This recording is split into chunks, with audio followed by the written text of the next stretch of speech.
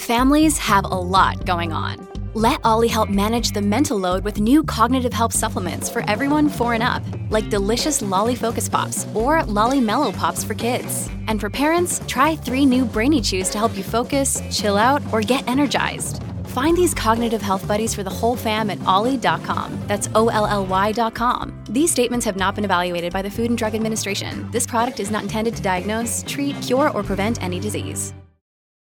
This episode is brought to you by La Quinta by Wyndham.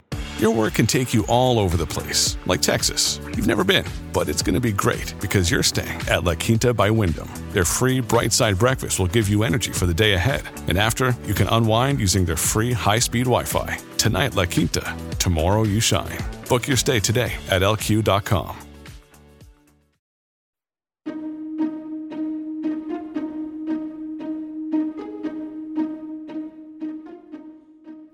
Hello and welcome to the How To Academy podcast, a new show for and about people who think big.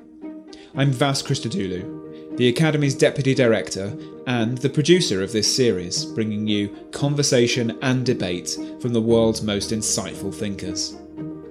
For 20 years, the author and activist Michael Pollan has been writing about the places where the human and natural worlds intersect, including, most famously, in his acclaimed books on the ethics and ecology of food. That path recently led him to investigate the role of mind-altering drugs in human culture, a journey that climaxed in Michael volunteering himself as a guinea pig for several therapeutically guided LSD trips.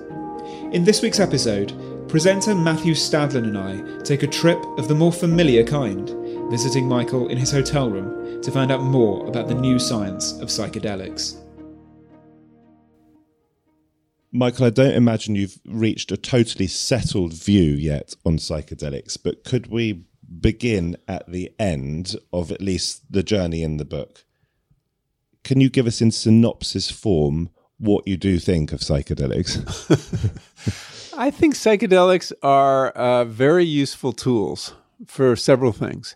I think they have potentially great promise as a therapeutic agent to help us deal with various forms of mental illness and distress, from depression and anxiety to addiction, possibly eating disorders and other forms of stuck thinking. And anxiety about death, for example, if you've got cancer in your terminal patient. Yeah, particularly anxiety about death. Some of the most moving work that's been done in the research to date has been giving psilocybin, which is the active ingredient in magic mushrooms, to people with cancer diagnoses. And it had remarkable success lifting the siege of their anxiety and fear. That's quite remarkable. We have very little to offer people in that situation. I think they also may prove to be valuable tools in understanding consciousness, which science to date has a lot of trouble getting anywhere with. But one way to understand any complex system is to disturb it. And that's certainly what psychedelics do to normal waking consciousness. And lastly, I think they have value as a tool for people who are not ill in any diagnosable way, as a means of personal growth, spiritual exploration, and, anyone interested in really exploring the landscape of their own minds. You find yourself using hackneyed phrases in the book, phrases that are cliche, and yet they kind of come real for you. You point to yourself and say, can't quite believe I'm saying this, I'm going on this spiritual journey or whatever. But you had some rather positive outcomes. I did.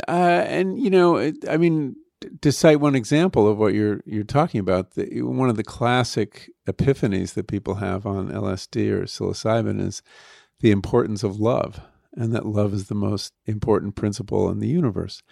Now, this sounds like the kind of sentiment you could put on a Hallmark card. On the other hand, it's also true. So how do you navigate that as a writer? Cliches often have a kernel of truth.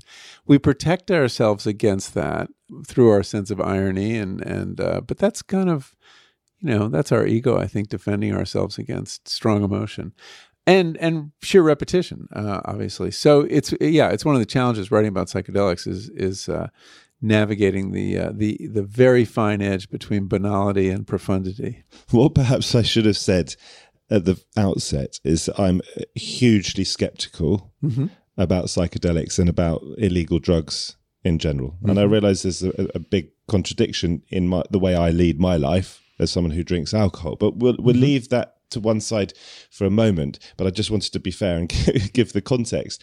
It's quite a claim to say that potentially psychedelics could have real therapeutic use.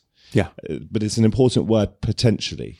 And you yourself are not a scientist. You've gone on this journey and you've done a hell of a lot of research. You've looked into the history of it. You've talked to all sorts of people and you've actually taken some of these drugs yourself. But a lot does hang on that word, potentially.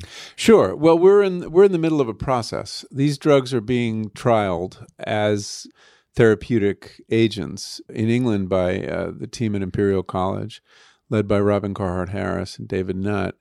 And in the U.S. at places like NYU and Johns Hopkins, at University of California, San Francisco. And they've conducted pilot studies and phase 2 studies, but the real test to prove the promise of a new psychiatric drug, is trialing it on hundreds of people at multiple sites. And that's happening now. And it isn't until we have the results of those trials that we can say with any certainty that we've got a good treatment here for depression or addiction. The signs are good. The small trials have had very powerful results, far in excess of other psychiatric medicines we've tried, far in excess of what the kinds of gains the SSRI antidepressants had when they were introduced. But it's still all promise until we get to that point and the EMA or the FDA says, yes, these are drugs that actually work better than placebo and should be introduced into the pharmacopoeia. So my saying that they have great potential is based on the science that's been published so far. I mean, these are peer-reviewed studies. This isn't just speculation. Nonetheless, I'm curious as to whether you felt a responsibility writing the book, because to some degree, this is a defense of and almost a championing of psychedelics, and you're a hugely and widely respected figure. So what you say will have impact.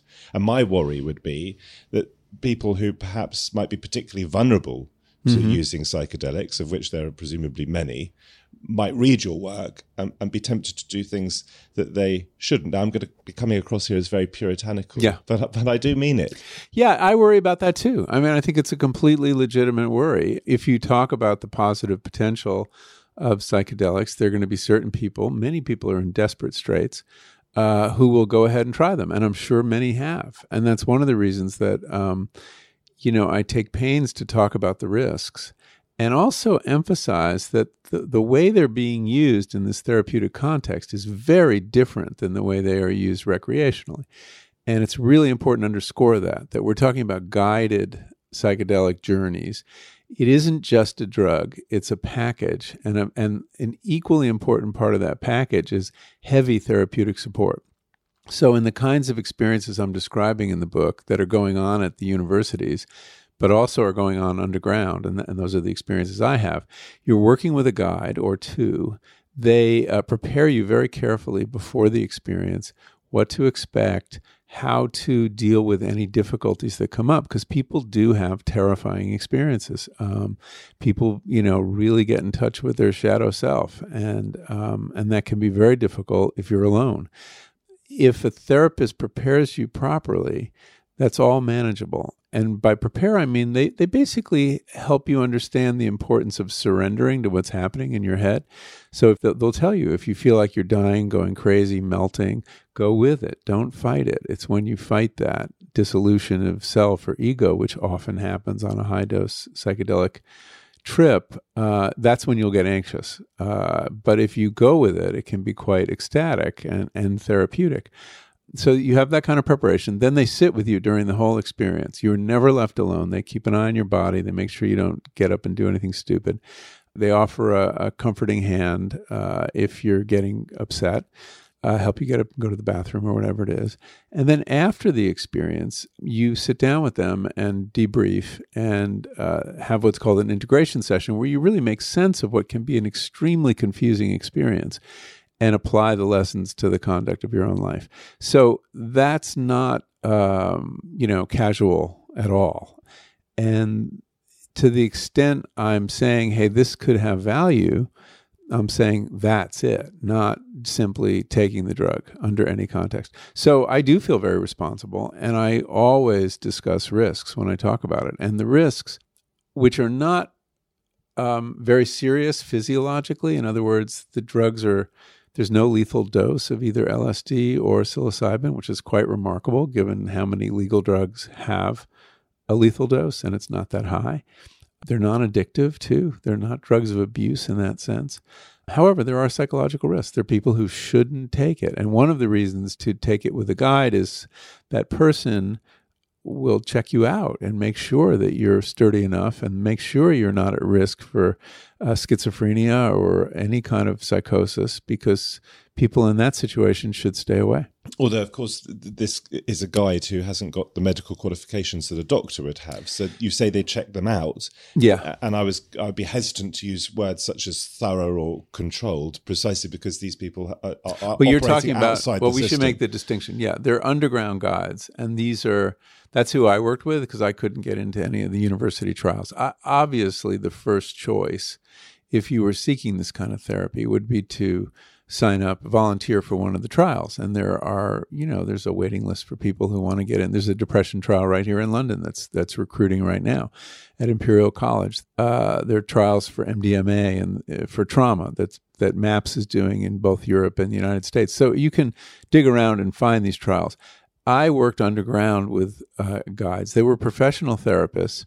Although they were not MDs, they had me fill out a medical questionnaire that was read by an MD, and he's looking for, or she's looking for, any kind of worrisome signs that would disqualify me. And you didn't take ecstasy because of your heart? Yeah. So I asked my own doctor. I asked my cardiologist before I embarked on this, and the difference between in taking psychedelics when you're 60 as opposed to 20 is you have a cardiologist that you might want to consult.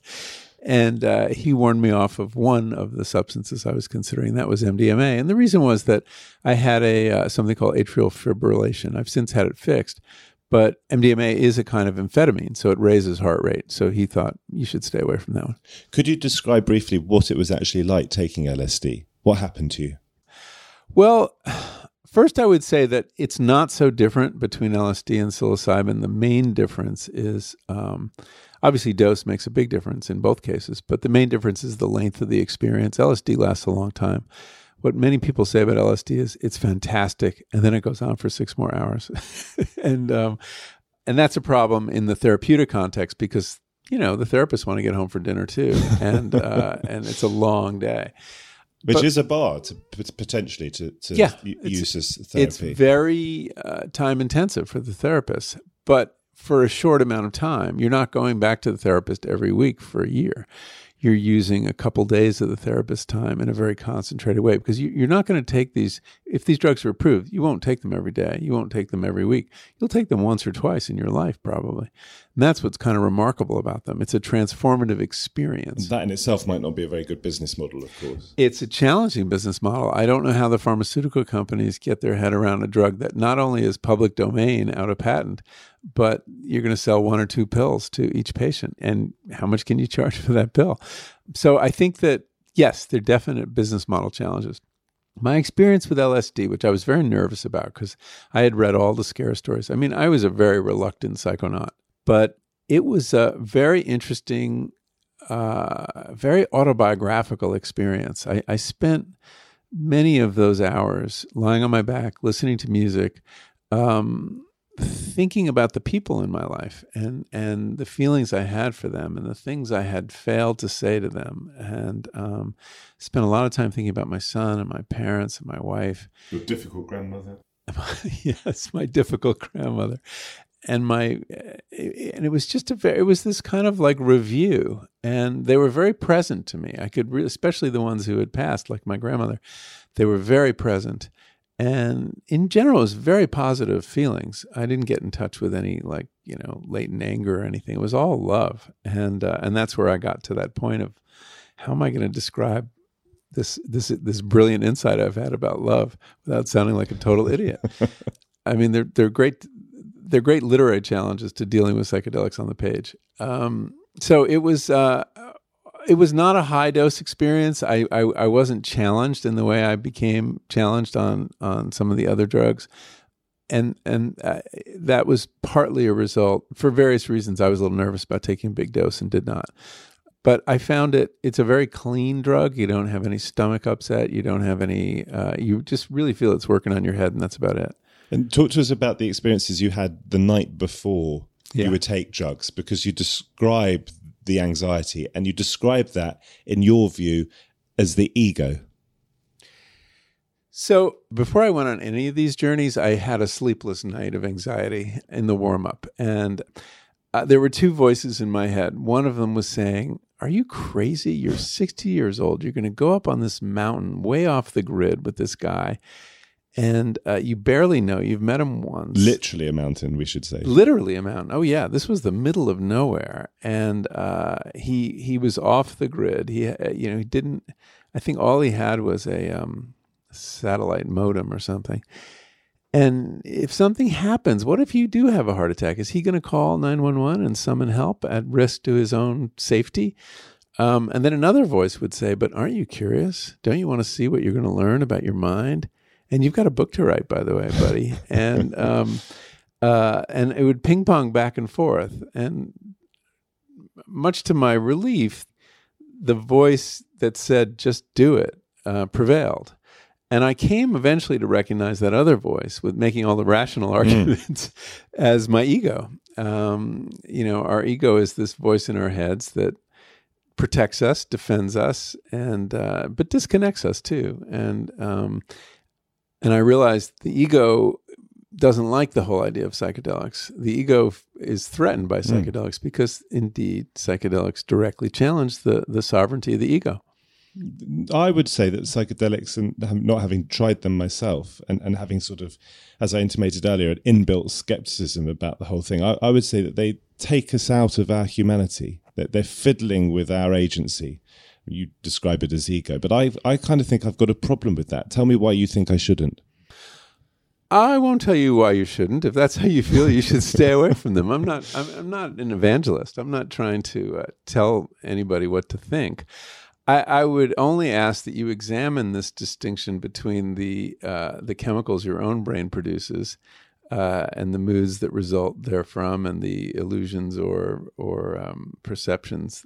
I mean, all mental activity is chemically mediated and electrically mediated.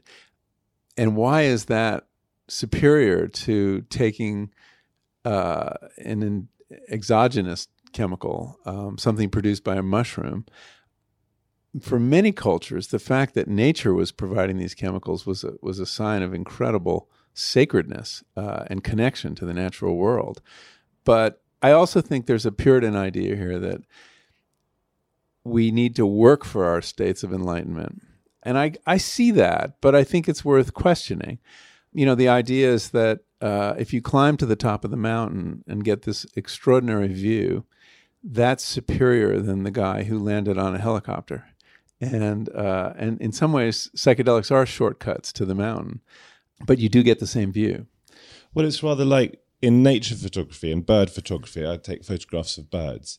And if the photograph has been staged, if you go to a hide where someone is feeding the little owl, even though it's totally lawful, it's cheating. It feels like it's cheating on some level. Yeah. And I wonder whether that then does impact the artistic quality of the photograph. Certainly if someone knows that the photograph has been staged, I think it takes something away from it. Yeah. This isn't false, though. I mean, these experiences are not in the molecule. They're in your head. The molecule is starting a process. The molecule is a very unspecific mental amplifier. A very important distinction between psychedelics and most other psychoactive drugs. The effects that cocaine would have on you, or an opiate, or even caffeine, it's pretty consistent across people. It's a physiological change that we know how that feels, I think, recognize it. The effects that people have on psychedelics are as variable as people themselves. So if you and I both took the same drug, same dose, same room, sitting right here, right now, we would have substantially different experiences.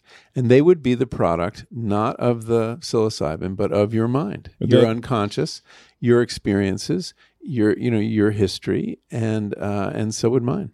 There are those, Michael, who would say that there's not much difference between chocolate cake and a psychedelic drug. They're both external influences. But of course, you probably wouldn't be writing a book about chocolate cake. I know you've written books I've written about several food, books about food. about food, which is true. But there is obviously, let's be serious, just because there may be a sliding scale, there is a profound difference between what a chocolate cake can induce in you and what a psychedelic drug can induce. Yeah, but what they both do is they're things from nature that we take into our bodies that affect us. And food affects mood also in all sorts of ways that we're just beginning to learn about. And they're part of our engagement with the natural world. It's a very the reason I got into looking at altered states of consciousness is it grew out of my passion for plants and our engagement with plants and what we use them for. And we use them for food, and we use them for beauty, and we use them for fiber, for clothing. And then we use them to change consciousness. The desire to change consciousness is a universal human desire. It's a very curious one. It wouldn't seem to be adaptive, but probably is. So you have caffeine helps us work harder, focus, that kind of thing. It's, helped make the Industrial Revolution possible. It changed us in profound ways. Well, it helps me stay up in the middle of the night for my national radio shows between 1 and 5 in the morning. Otherwise, I'm not sure I'd still be here. Well, it's a tool. Again, it's a tool, and we've figured out a way to use it, and it's more or less harmless. It obviously has much less risk than a psychedelic or an opiate or those kind of things, but it is also addictive. It takes away your agency. It affects your sleep. It changes you. I mean, your baseline is different because you are presumably, have a dependent relationship with caffeine. Nothing wrong with that. Don't judge me, Michael. Stop it. I'm off. I can be righteous right now because I haven't had any caffeine for 6 weeks, only as part of an experiment. And I'm planning to go back on it. But it put me in touch with how different we are on caffeine, and that we don't even see it because it's such a transparent drug. Psychedelics are not transparent. We don't tend to judge it either because it's lawful. Well, maybe it's lawful because we've accepted it and we've decided it lubricates the wheels of commerce and capitalism and modern life rather than mucks them up the way some drugs do. So it's very interesting, the drugs that we choose to make legal or not. It's very hard to make a rational case for some of these decisions. I mean, alcohol, for example, which I certainly don't want to prohibit, nevertheless does a lot more social and medical harm than psychedelics, for example. So why do you think psychedelics are illegal? History. I think history has a lot to do with it. And the history of psychedelics, which is a little different than people think, was a period of, if you want to go far enough back, they were used in ancient cultures, many ancient cultures, as part of religious observance, as part of healing ceremonies, divination, things like that. In the modern context, we had, when these drugs kind of burst upon the scene beginning really in the 1950s, they were researched heavily. They were not illegal. They were believed to be important psychiatric, wonder drugs in many cases. There were 6 international conferences on LSD in the 50s and early 60s. 1,000 papers were published, 40,000 research subjects. So nobody thought about banning them then. It was just, let's research this. Here we've got something that could really help people and teach us something about the mind. And LSD, of course, was only invented or discovered in the middle of the 20th century. Yeah, it's first synthesized in 1938, but not recognized that there was anything psychoactive until 1943. And then it's kind of released. Sandoz, the pharmaceutical company where it was invented, didn't know what it was good for, and basically offered it to any researcher who for free, as long as they would report back on what they discovered. And this began this worldwide research program that goes through the 50s till Sandoz withdraws it in the early 60s. So it became illegal, though, because it was used recklessly. It was embraced by the counterculture. It escaped the lab, as people say, and had a profound effect on the counterculture that was very challenging. How would you define recklessly, though? Well, when psychedelics arrive in our culture, they didn't come with an instruction manual, and they were weird, powerful drugs, and people didn't know quite how to use them. So you had things going on in the 60s where, the acid tests, where they would just be put them in a punch bowl, and people were dosed without their permission. That's reckless. It's cruel, actually. But that was considered like, hey, that's a cool thing to do. People took them in really bad environments, on the New York City subway, not a good place to take a psychedelic.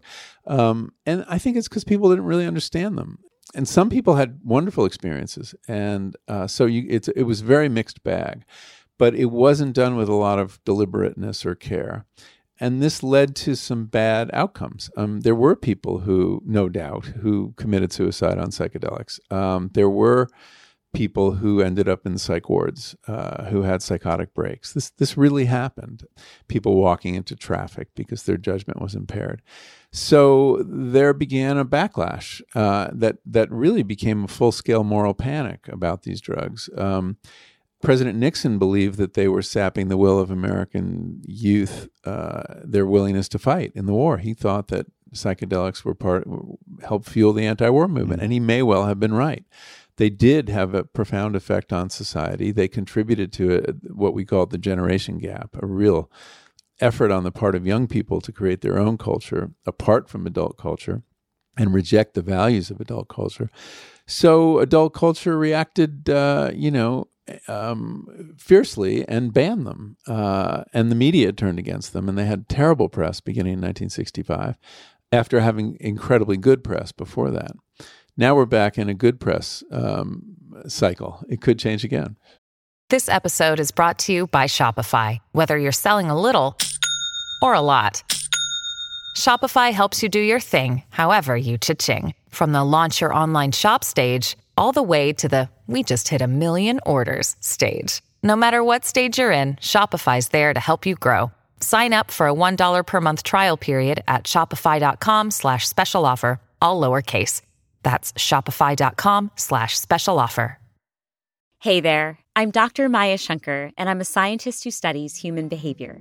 Many of us have experienced a moment in our lives that changes everything, that instantly divides our life into a before and an after.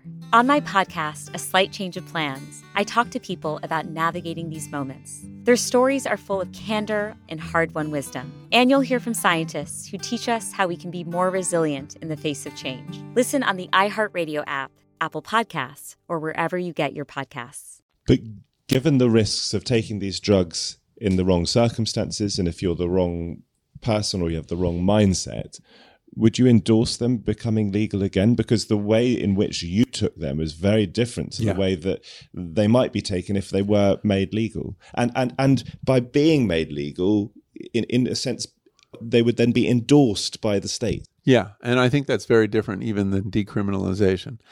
I live in California, and we've watched what happened with the legalization of cannabis, which is a mixed bag. The sky has not fallen.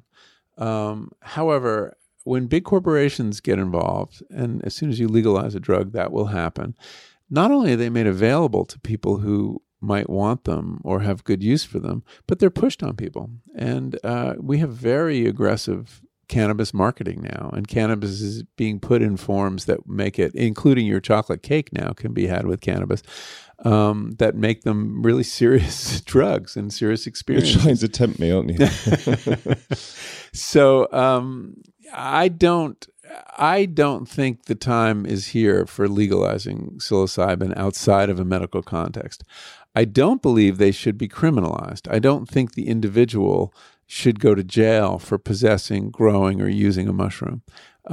Just to spell out to those of us who haven't quite grasped the difference between a drug being made legal and decriminalization. So decriminalization means it's just a very low priority for law enforcement, and that's made clear, or that there is no penalty, or the penalty is minor. It's a misdemeanor. It's a traffic ticket kind of thing. Versus the state saying this is legal, we're now going to tax it. Right. Corporations can, either with a license or without, can start selling it to people. They can advertise it. They can come up with clever new delivery systems and do what capitalism does, which is create needs and then feed them. And decriminalization, in a decriminalized world, you still wouldn't have any kind of sales. Would legal dealers sales. still be punished? I don't know. There'd probably be some sort of up to a certain point. No, but or not, or maybe dealers would be. It would encourage people to grow their own mushrooms, which people can do. In what time? Or find them. The mushrooms grow all over the UK. In the time that remains to us, I want to kind of return us to consciousness and your experience of mind-altered states taking some of these drugs. Was it interesting to you, Michael, given your love of plants and your fascination by plants and the fact that you've written about plants, that under an induced state, I think when you were taking mushrooms, the plants developed different dimensions that you felt that they were speaking back to you. And also in one case, and I don't know whether this was mushrooms, but you felt like you were in a cage, but the plant was able to go out of the cage, something that you were unable to do. Both that was in on reality ayahuasca. and in an induced state. Sorry, that was in... Ayahuasca. Ayahuasca is a plant drug, and people often have planty imagery with it. It's a combination of two plants from the Amazon. And I've always been interested in the human engagement with the plant world, and I'm a passionate gardener. And one of the things that psychedelics did for me was connect me to plants in a way I'd never felt connected before. I'd always had a sense that they had some agency, that they affected us and we didn't just affect them, and that we co-evolved with things like corn and tulips and cannabis, and we changed one another in the process. And I understood that in an intellectual way, but on a couple of these trips, but one in particular I'm thinking of, I understood it on a visceral level, that I had a sense of the plants in my garden being conscious, not the way we're conscious exactly, not self-conscious, but aware of me, returning my gaze. And it was the most uncanny thing. And that, we tend to think we're the only thinking, feeling subject when we walk through nature, and everything else is some mute object. Some people even think, as you say in the book, of other people as objects. As objects, yes. And that's the ego. That's the ego's thing, that I'm the subject and everything else is an object, and therefore I can use it, exploit it, do what I want with it. And that's very powerful, and it's enabled us to control nature and do a lot of things, and exploit people. But here, you just have this sense that it is more like you than you ever imagined before. And it was quite a beautiful thing. The plants, were very benign. They appreciated what I had done for them, I think. And how could they be anything other to you? I did plant them. I gave them this habitat. But I felt more connected to nature than I had ever had before. And that reaction is not uncommon on psychedelics. In fact, it's even been measured. The psychologists who have a scale for everything have a nature connectedness scale. How much do you feel part of nature, or how much do you feel you stand outside of nature? And that changes on psychedelics. One of the most fascinating passages of the book is where you talk explicitly about consciousness, trying to understand what it really is. And it seems to me a really exciting area of science, something that we probably haven't quite totally got to grips with. No. One of the things that you say is that arguably our sense of reality, normal consciousness, the sort of consciousness that you and I are experiencing now, unless you are secretly on one of these psychedelic drugs, and I'm taking it that you're not. I'm not. One of the things you say... I have used no psychedelics since I published the book. One of the things that you say is that consciousness, our perception of reality on a day-to-day basis, is perhaps just a controlled hallucination. That's a deeply provocative thing. And of course, what it does is it suggests that maybe our everyday experiences are not much different or not superior hierarchically than, say, our dream state. Yeah, so this is actually kind of a current theory in neuroscience right now. And it goes under the heading predictive coding or predictive processing, that we take in the minimum amount of information from our environment through the senses and then make an educated guess as to what we're seeing. So if we see a certain pattern of green in this kind of fractal design from thick limbs to thinner to leaves, we project the image of a tree. And then our senses help us correct it.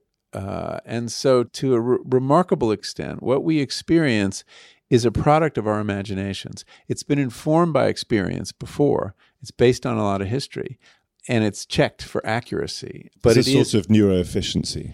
It is. It's much easier than having to rebuild the picture from scratch every time. You remember how computers would build an image very slowly. They learn to do this too. We've taught them to do this too, where they infer as much as they take in.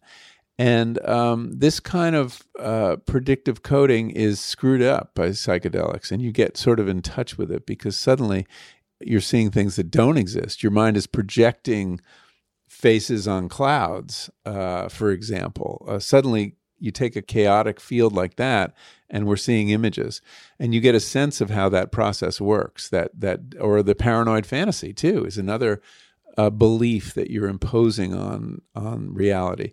So one of I think the really exciting things about psychedelics is that, one way to understand a complex system is disorder it in some sense, and then it reveals its secrets the way a particle accelerator does with a particle. So I think there's a lot to be learned about consciousness from this, and that we operate on the basis of prior beliefs, prior perceptions. You bring your beliefs about psychedelics or drugs to the reading of my book, and you read it differently than someone else would. So we're not blank slates by any means. We're very crowded slates. And one of the things psychedelics do is dissolve those beliefs for a period of time. That's why maybe you should consider it. Just very finally, now that you've shaken the snow globe and you've gone on this journey, has it changed your understanding fundamentally of the world and of yourself? Yeah, it has in some important ways. I had the most profound experience I had was of a complete ego dissolution on psilocybin in a guided trip where I felt very safe and had a high dose.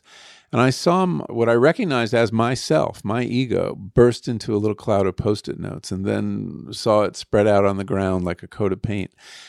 Yet I beheld this scene from some new perspective that was completely untroubled by it. I don't know what that new perspective was, but I got a distance on my ego or sense of self that I had never had before. And that I think that's been useful. I can kind of recognize it when he's up to his old tricks or getting defensive or reacting in a defensive way.